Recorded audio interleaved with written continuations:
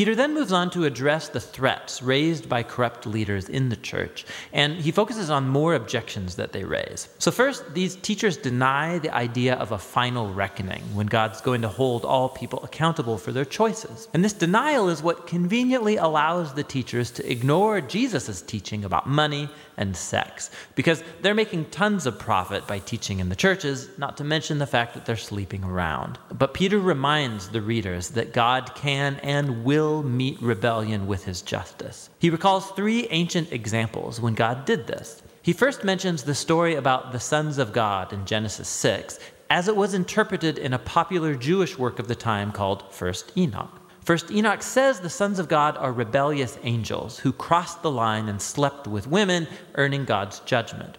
Peter then brings up the story of the ancient flood and then the story of Sodom and Gomorrah. In each case, there was a rebellion that led to divine judgment. But, Peter says, God was always faithful to deliver his people, and he uses the story of Lot to provide an example.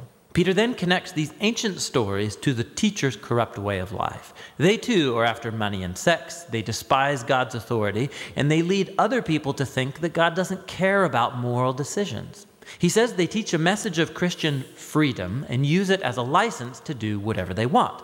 And this is why Peter's going to bring up Paul's letters later on in chapter 3. It appears that these teachers have distorted Paul's message of liberation in Christ. But that's not the kind of freedom Paul meant. And Peter makes clear that these teachers are not really free. In reality, they're slaves to their bodily impulses. And the fact that they're Christians makes it even more tragic, because knowing Jesus' teaching makes them doubly accountable. They have become pitiful examples of the ancient proverb about a dog returning to its vomit and a washed pig going back to the mud. Great picture, huh?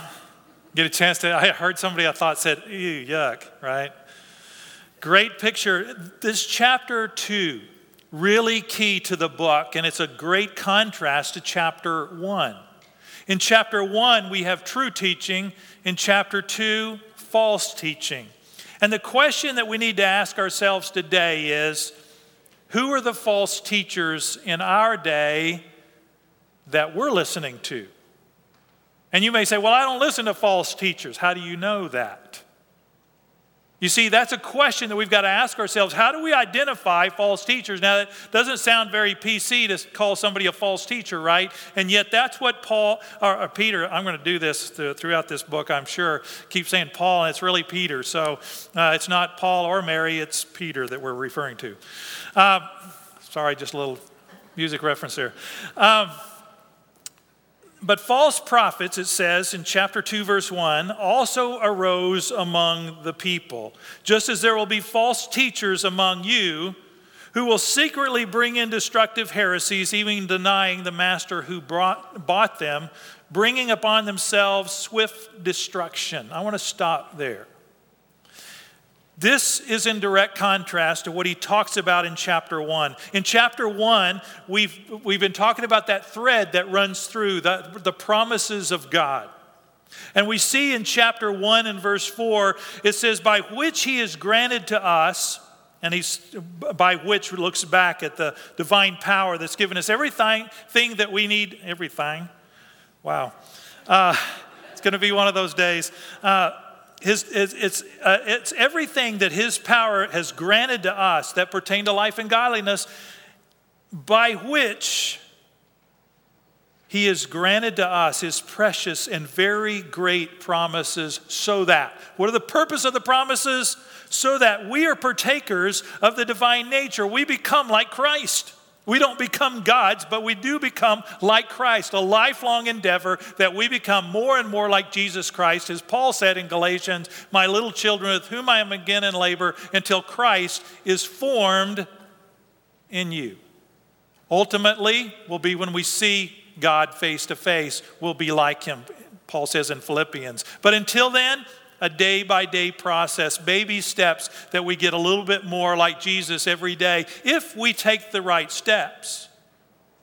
And he talks about what some of those steps are in verse 5 of chapter 1. For this reason, make every effort to supplement your faith with virtue. And then he gives the list: knowledge, self-control, steadfastness, godliness, brotherly affection, love.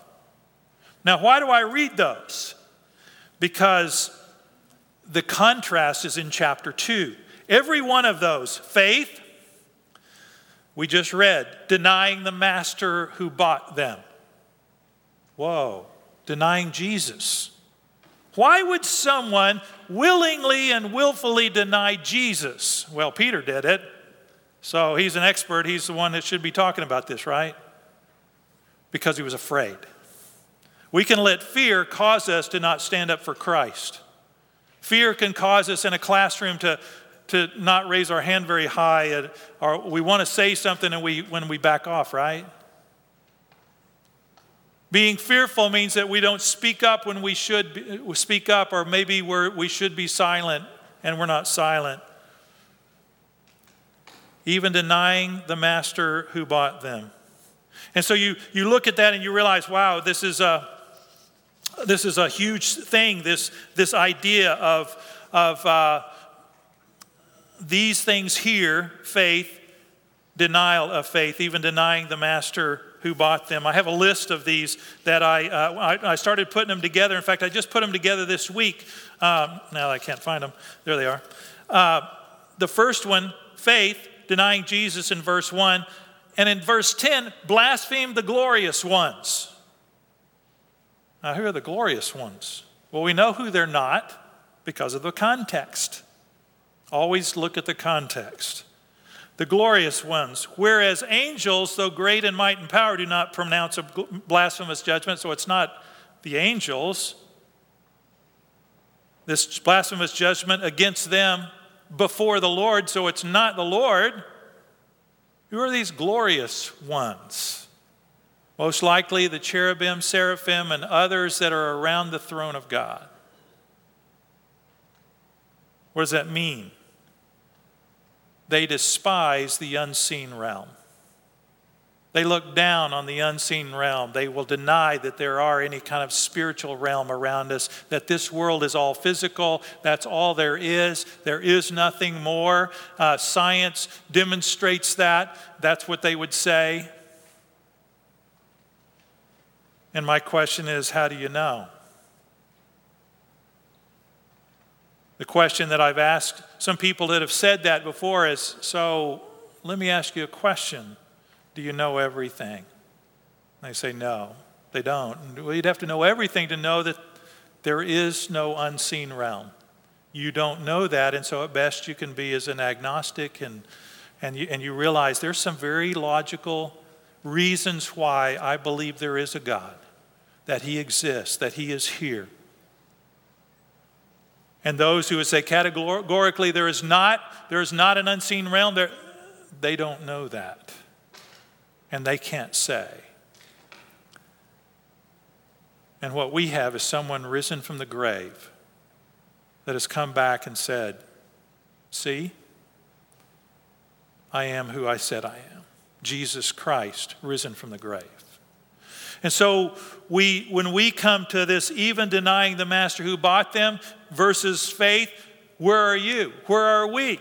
Are we going to be those of faith? Or are we going to be those who shy away from who Jesus is because it's not now as popular to be someone who follows Jesus? I have found that every cult, every false teaching somehow modifies who Jesus is.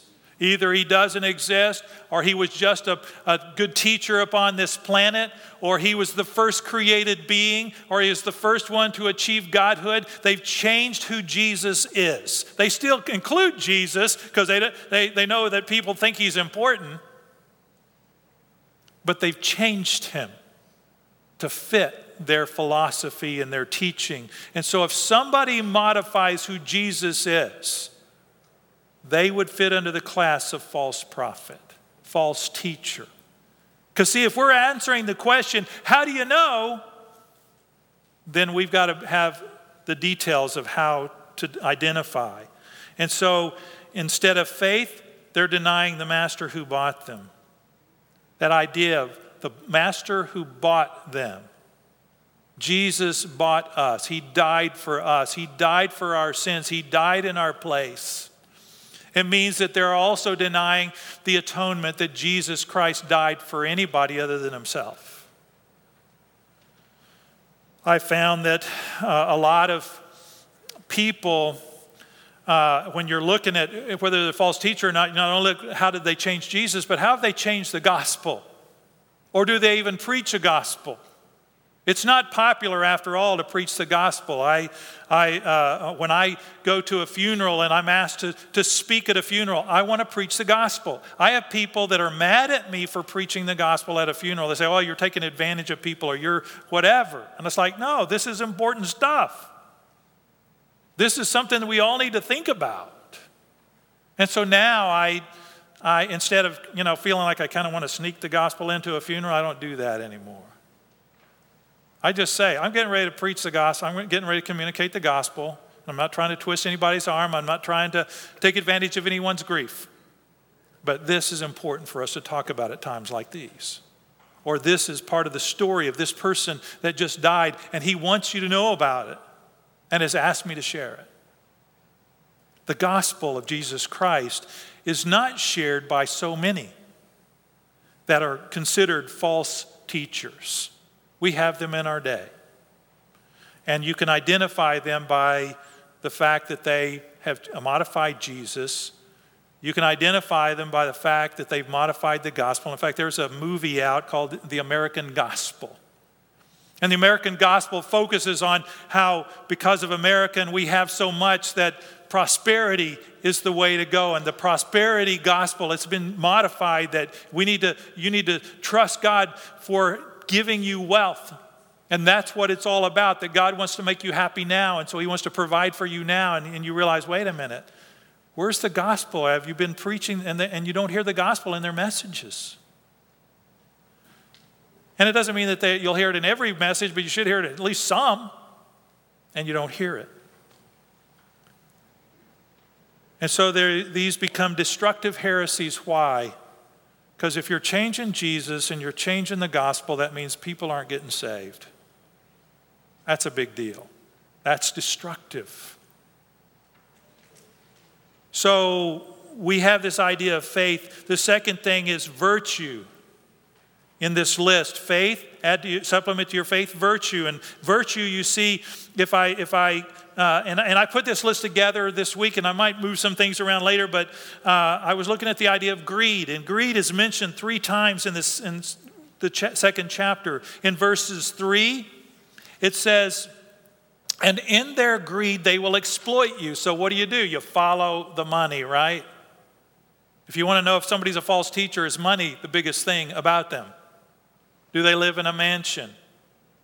Do they have multiple jets that their ministry has purchased for them? There might be a reason for a jet. I'm not saying that, but you can tell when money's the biggest thing about, and I'm not asking for one, by the way, although it would be nice. If anyone wants to give me one, I'm open, but I'm not asking. I don't want to stand before Jesus someday and explaining that one, right? In their greed, they will exploit you with false words. They'll tell you and give you promises, but they're really on the take. I remember in that movie, American Gospel, this one son of a preacher was visiting this house that his family owned on the Greek Isles. It was $1 million home.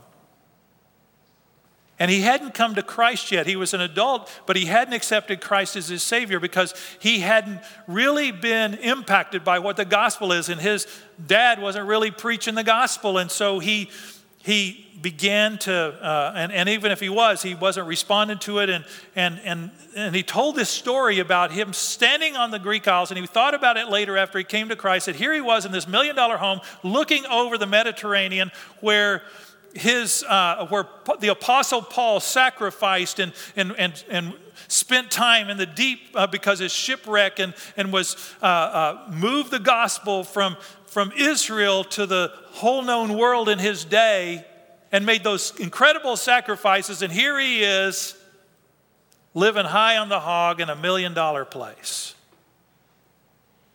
It's about greed. And that's what he said. This idea of greed, you see it in verses 14 and 15 as well. It says they have hearts trained in greed. I mean, it's not something that they just kind of do casually. They're trained in this stuff. They're good at it. They can get people's money. They know how to do it. They know how to entice you. In fact, it says they entice unsteady souls. It says right before that verse, that sentence, They have hearts trained in greed. We see in verse 15, forsaking the right way, they've gone astray. They've followed the way of Balaam, the son of Beor, who loved gain from wrongdoing. Balaam was the guy that was hired by Balak when Israel was looking for a land and was wandering in the wilderness in Numbers. Balak said, I need to hire you, Balaam. I know you're a prophet of God, and I want you to curse the children of Israel. And so what does Balaam do? He was a prophet of God. He goes, sure, no problem. How much? And so he pays him the money. He gets on this mountain and says, now, curse him. And instead of cursing, he blesses. He goes, no. That's not what I asked you to do. And so he moves him to another mountain. Maybe from this vantage point, you can curse them. And he blesses them again. And God rebuked Balaam through his donkey. And we see that Peter refers to that. But was rebuked for his own transgression. A speechless donkey spoke with the human voice and restrained the prophet's madness. Stop it. Stop going after money and finances. Greed. Third thing we see to add to your faith, knowledge. And that idea of knowledge is we looked at before last week, epigenosko, which is experiential knowledge to a great degree with great clarity. That you experience God, that you not just intellectually know about Him and study about Him and know all these facts about Him, but that you know Him, you spend time with Him. That was a thing that led me to Jesus. Was a guy asked me a simple question, do you have a personal relationship with Jesus? I had no clue what that meant. I didn't know what it meant to have a personal relationship with Him. And I would bet that there are a lot of believers to this day, a lot of people who have prayed the prayer, and they don't understand. No, it's about a personal relationship. It's not about ritual. I was raised in a tradition where I knew all the ritual. I could do the Apostles' Creed. I had it by memory. I knew the Lord's Prayer. We said it every week. I could stand up, I could sit down, I was an acolyte, I carried a cross, I distributed the elements, I knew all this stuff. But I didn't know Jesus. I didn't know what that meant. This knowledge, personal knowledge, spending time with Him. I remember the first time that somebody said, hey, do you want to go to Israel because you get a chance to walk where Jesus walked? And I go, I do that every day. Why do I need to pay a lot of money to go somewhere else to do it? But then I'm thankful that I went because I understand my Bible better, and that means a lot to me. And I did get a chance to walk with Jesus there just like I walk with Him every day because it's about a relationship. It's not about all these different rituals. What do you see in chapter 2? Chapter 2 and verse 1, destructive heresies. Verse 3, false words. And 10, or in 13, deceptions. In the fourth thing he talks about here is he says steadfast, or he says self-control. And this idea of self-control. In verse 13, he says, they count it pleasure to revel in the daytime. I think, usually people revel at night. In the daytime means you're very blatant about it, and I guess you're doing it all day long, so they just feel like that's where freedom is. They promise that kind of freedom, and in fact, you see that later in verse 19. They promise them freedom, but they themselves are slaves of corruption. Jesus promises freedom also. You shall know the truth, and the truth shall set you free. But freedom is not antinomianism, which means without law. Freedom is not just doing whatever you please. Romans 6, Paul talks about that. says, shall we sin so that grace may abound? Because if we sin more, we get more grace. So we should sin a lot so we get a lot of grace, right? And he goes, no, may it never be. Meganoita, the strongest way he could say it. No, no, no, no. It's not about just doing whatever you want. Not reveling in the daytime. And you see this idea of sensuality that's strong in their teaching. In verse 2, it says of chapter 2, and many will follow their sensuality. You see that idea also found in verse 10, in the lust of defiling passion. You see it in verse 14, they have eyes full of adultery. You see it in verse 18, for speaking loud boasts of folly, they entice by sensual passions of the flesh those who are barely escaping from those who live in error. This idea of sensuality becomes important to them. And in fact, they were apparently doing this and promoting this even during the Lord's Supper times. Because you see that it says in verse 13, they count it pleasure to revel in the daytime. They are blots and blemishes, reveling in their deceptions while they feast with you. That idea of feasting was an idea that they would eat a meal together and then have the Lord's Supper, the love feast that they did, the agape feast that they would have, where they loved the Lord and where they served one another. And so they were even involved even in those events. So they were in among them. These false teachers were among them, promoting these kinds of things, promoting these kinds of ideas. And so you think about it, Peter's calling them out. He's saying, no, this is not it.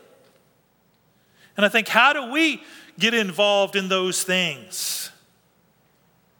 Do we believe those things? We can do whatever we want. Our generation, our culture says yes. We can do whatever we want. I can be a Christian and then I can do whatever I want. And in verse 17, I know I'm jumping around a little bit, but I want you to see the connection between what he talks about in verse 5 and how chapter 2 is really picking that apart. In verse 17, he says, these are waterless springs and mist driven by a storm. I think, oh, wow, you're waxing eloquent now, Peter. You're getting real poetic on us. He's using in that first one a phrase that they would have known well, waterless springs. When you were a traveler in that day and you were traveling looking for a place to water your animals and to fill your canteens, you would look for these little green spots somewhere, these little oases somewhere. Jericho was actually one of those kinds of places because there was a spring there at Jericho. There was a spring in Jerusalem. There was a spring at Masada or at Megiddo. And so they would build their cities next to these springs, so you would want the water from this spring. So imagine that you're going and you go, wow, here's the green place. And you get there and it's bone dry, no water to be found. Yeah, there was enough water to keep everything green, but it's all in the ground. And there's no water for you. It promises a lot, gives you nothing. And I think that many in our day get involved in pornography because it seems to promise everything, but it gives you nothing.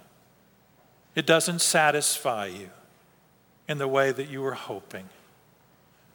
It may give you a momentary sense of excitement, but doesn't fulfill ultimately.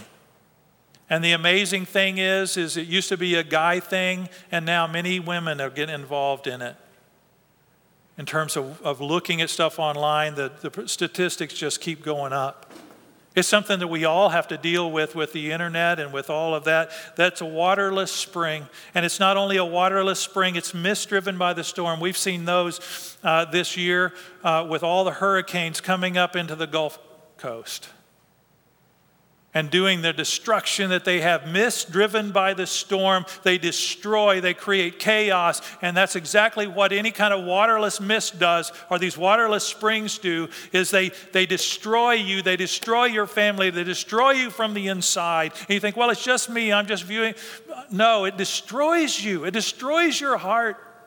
And what it does is, it plays into the hand of false teaching, because false teaching makes your life about you and not about the Lord. Worshiping and serving the creature rather than the Creator, as Paul says in Romans chapter 1.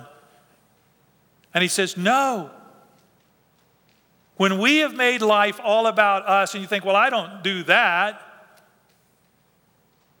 But have you made life all about you? See, that's the question we got to ask. If I were to look at your Facebook page, or your Instagram page, or or whatever social media you might be using at present, Twitter or whatever, would I come away and I see Jesus Christ or you? I was reading an article this week, and it was called "The Spiritual Pandemic of Narcissism," where we've made Christianity all about us. Well, how do I know I've done that? Well, when I walk out today, out of the service, do I say, oh, it's a little warm in there? Or, I didn't really like the songs they picked? Or, oh, that Buckles guy, I've heard better, or whatever. Or do you come away saying, wow, look what God said in His Word. And here's how it impacted me. When we go through difficulties and we post them and we think about them, do people see a whiner and complainer? Or are they moved to say, I've got to follow that Jesus? Is that what's promoted on your Facebook page? Because see, I was in this article, they were talking about this idea of narcissism and how we buy into it as believers in Jesus Christ, and how Paul didn't. Paul went through all of these things, these sufferings, and he lists them. He says some of the things that he fought through, that he was a day and a night in the deep in the Mediterranean because of shipwreck. It tells how many times he was whipped and left for dead, given 39 lashes, how many times he went through difficulties of being stoned and others, and daily concern for the churches and all these things. But instead of saying, man, I really had it bad, you should see how bad I had it, and whining and complaining, what does he say? For to me to live is Christ and to die is gain. And you go, wow, I want that. I want that kind of faith that goes through the difficulties that he says, and then he says, for to me to live is Christ and to die is gain. That's the kind of lifestyle I want. That someone that at the end of his life, after having gone through all that, is saying to know Christ. That's his goal at the end of life. In Philippians, I want to know Christ and the fellowship of his sufferings and becoming conformed to his death. And you go, wow, I'm inspired by this man. I'm inspired by his faith. And my question is, which one are we? Which do people see from us? Do they see and come away inspired and want to grow? Or are they kind of going, whining again, showing the same stuff he ate last week, whatever. I mean, those are not bad things, but it's like, is mixed in the midst of our lives Jesus Christ, and do people see a clear picture of him? I want my life to be characterized by godliness. That's what he says here in chapter 1 and verse 5. To add godliness to our faith. That God is important to our life. That when people see us, they see a little bit of Jesus. And that's what's part and parcel with what they see in us. Instead of despising authority, we see in verse 10. In the lust of defiling passion and despise authority. Whose authority? Governmental authority? No, I think it's Jesus' authority in our life. Is he Lord of my life? Will I say yes to him every time, or am I saying no to him because I'm kind of afraid to do what he's asking me to do, and this seems better? Godliness. Brotherly love, and the opposite of that, we talked about sensuality, eyes full of adultery. And I was thinking, he wants us to live like this, don't fall into this. And anybody who teaches you this is the way to live the Christian life, this is how to live life, this is how to have meaning in life, this is how to have freedom in life, they're missing it. They're missing the most important thing.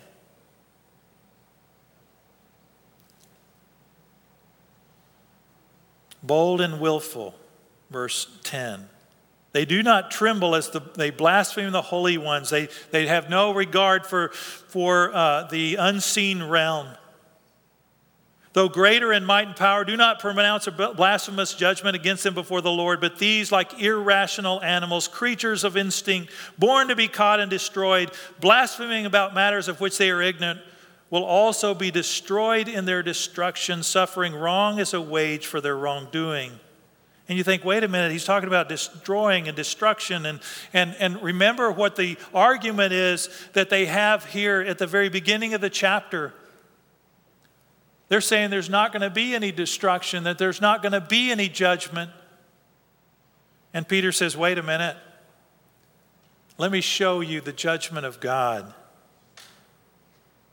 Verse 4. And in fact, there's a list of 4 things that he says from verse 4 on. If, which gives God judged in this way. And then in verse 9, he says, then the Lord knows how. So here's his conclusion. If God did not spare angels. Verse 5, if he did not spare the ancient world. 6, if by turning the cities of Sodom and Gomorrah to ashes. You kind of get the idea, right? And if the past is a great predictor of what's going to happen in the future, Peter's laying it out. God judged in this situation, he judged in this situation, he judged in this situation. Judgment's coming. Now, there are books out where they say, no, there's not going to be a judgment coming. You see that among false teachers. Oh, we don't like the idea of hell, so it doesn't exist. Or there's going to be a hell, but it's only for a short term, and most people are going to leave, and they'll have a second chance after they die. And Rob Bell talked about that in his book about hell. And we began to realize, wait a minute, Scripture's pretty clear. Peter's pretty clear. There is judgment coming. But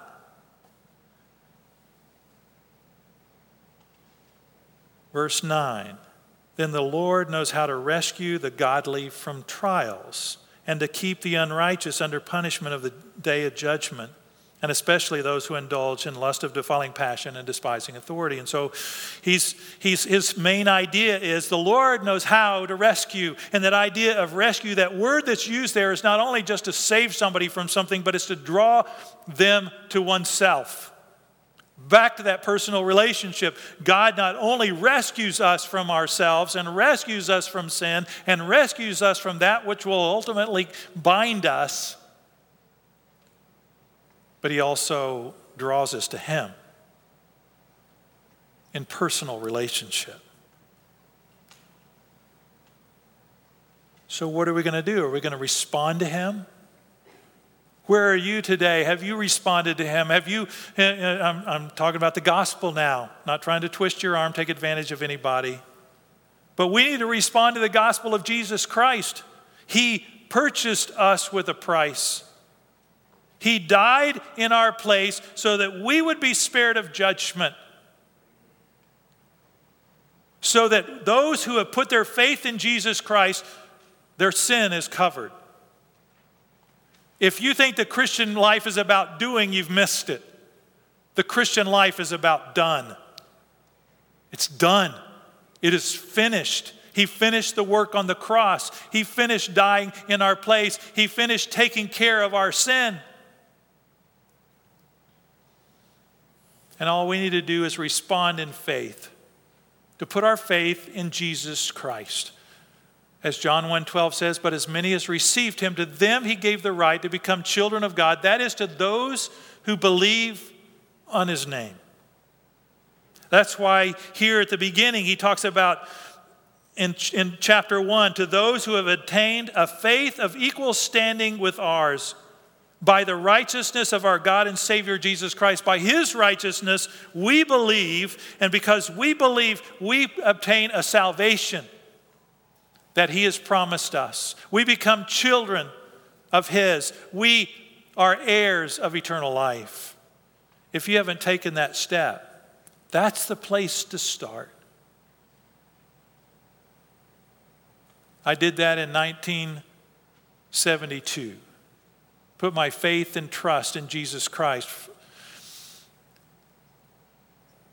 And thus began a personal relationship with him. At that day, my sins were covered. In that day, I became an heir of eternal life. In that day, about 200 things happened. I received the Holy Spirit, which every believer receives. I was given everything I need for life and godliness. So many things happen in that moment. If you haven't taken that step, that's the place to start. To simply talk to God and to tell him that you want the free salvation that he has offered to you in Jesus Christ. That you believe in him. When you take that step, you have essentially got the freedom that these false teachers promise but can't come clean on. Because you see in verse 20 it says, "For if after they have escaped the defilements of the world through the knowledge of our Lord and Savior Jesus Christ, they are again entangled in them and overcome, the last state has become worse for them than the first." And you think, oh, no, can I lose my salvation? No, that's not what Peter's saying here. He uses what in the Greek is a second-class conditional sentence, which means that he believes that it's contrary in the mind of the author, that what he's saying is contrary to fact. For if, and it won't happen, after they have escaped the defilements of the world through the knowledge of the Lord and Savior, you can't know Jesus Christ and then you fall into these things, is what he is saying. Does that mean that we can't fall into sin as a believer in Christ? Yeah, we can, but we're not going to lose our salvation. He doesn't believe that these people, these false teachers, are believers in Christ. He doesn't believe that they're children of God. He said the last state has become worse for them than the first. For it would have been better for them to never have known the way of righteousness than after knowing it to turn back from the holy commandment delivered them. You can know what the truth is. You can know what the gospel is and walk away from it. It's the parable of the sower, the parable of the seed. That the seed is thrown upon the ground and four different responses. And I believe the last response is that of a believer. And the other three may not be. It comes up quickly but then dies. And maybe they're in that category. It says, what the true proverb says has happened to them. The dog returns to its own vomit, and the sow, who after washing herself returns to wallow in the mire. We get involved in stuff that's not faith and virtue and knowledge and self-control and steadfastness and godliness and brotherly affection and love. So we got a question to ask. Those of us who have put our faith in Christ, have we bought in, or where have we bought in to false teaching? You see, if we're growing in Christ, we're going to buy into some false teaching, but growing in Christ means I move from false teaching to that which is true and right and good, the way of righteousness. Am I choosing Christ? Am I choosing not to despise his authority in my life, but to respond to his authority? I'd like to close with an illustration of someone who had to make that choice. The guy's name was Sujihara. He was a Japanese ambassador to Russia, more specifically Lithuania, when it was still part of Russia. And he had great ambition with his life, things that he wanted to accomplish. And during World War II and leading up to it, all these Jews started coming to Lithuania and from Poland especially, and they were wanting to get out of what was going on with Nazi Germany. They were wanting visas to escape, Japanese visas, amazingly, knowing what you know about where Japan was involved in this process as well. And Sujihara was a believer in Jesus Christ. He knew that if he started giving these visas, which his government said don't do, he was not only going to lose his job, he was going to lose his future position. And instead, he decided as a believer in Christ, he had to save as many lives as he could. And he just began writing visas as fast as he could before he got caught. He got shipped back to Japan, and the rest of his life he worked in a light bulb factory making a wage that wasn't a livable wage. And when asked about that chapter in his life, he said it was the most important chapter in his life because he saved 6,000 lives because he wrote these visas as fast as he could. Here was a guy that, when faced with a choice, knew I was born for such a time as this. We're in a great global pandemic, and we bemoan living in 2020, right? We want things to get back to normal. And the question is, maybe you were born, and I think that specifically, yes, you were born, and so was I, for such a time as this. This is a time to stand up. This is a time to say, for to me to live is Christ and to die is gain. This is a time for us to live not according to false teaching where we just want freedom and we just want to get released from this stuff, but for us to live for Him in the midst of struggle, which is really what he talks about in 1 Peter, about external suffering, and here in 2 Peter, internal suffering, internal struggles. And we're going through both. And our question is, well, who are we going to follow? Are we going to add to our faith virtue and knowledge and self-control and steadfastness, godliness, brotherly affection, love, or these other things to manage and get through? God wants us to make the better choice. We have everything we need for life and godliness. We don't have an excuse to say, well, I would have, but no. We have all we need. Let's choose following Him. Let's choose honoring Him and living for Him and not for self. Father, we come to you this morning. And I know I've been very convicted by this passage this week. How easy it is to just complain about life instead of to rejoice in this great salvation that you've provided.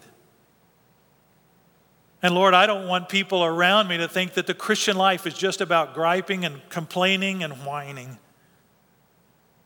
I want people to see that the Christian life is about you. It's about Jesus. And we don't need other things to free us from emotional distress.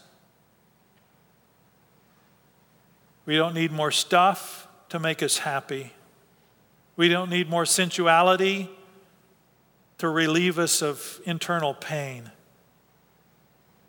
We don't need drugs. We don't need alcohol. We don't need any of that stuff. We just need Jesus. He is the one who brings joy to our lives and promises with that joy to set us free. We can be free in the midst of a bondage, of a world that doesn't make sense. Lord, right now, I just take a moment and I want everyone to just talk to Jesus about what it is that you need to do to change your focus.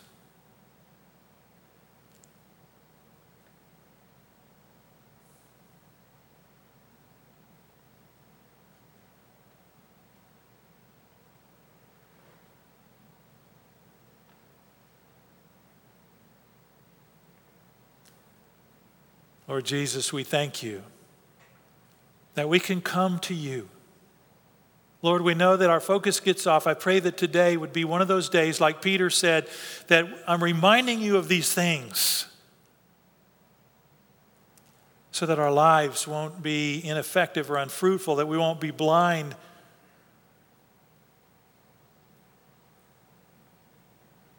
so that we won't fall. Lord Jesus, I pray,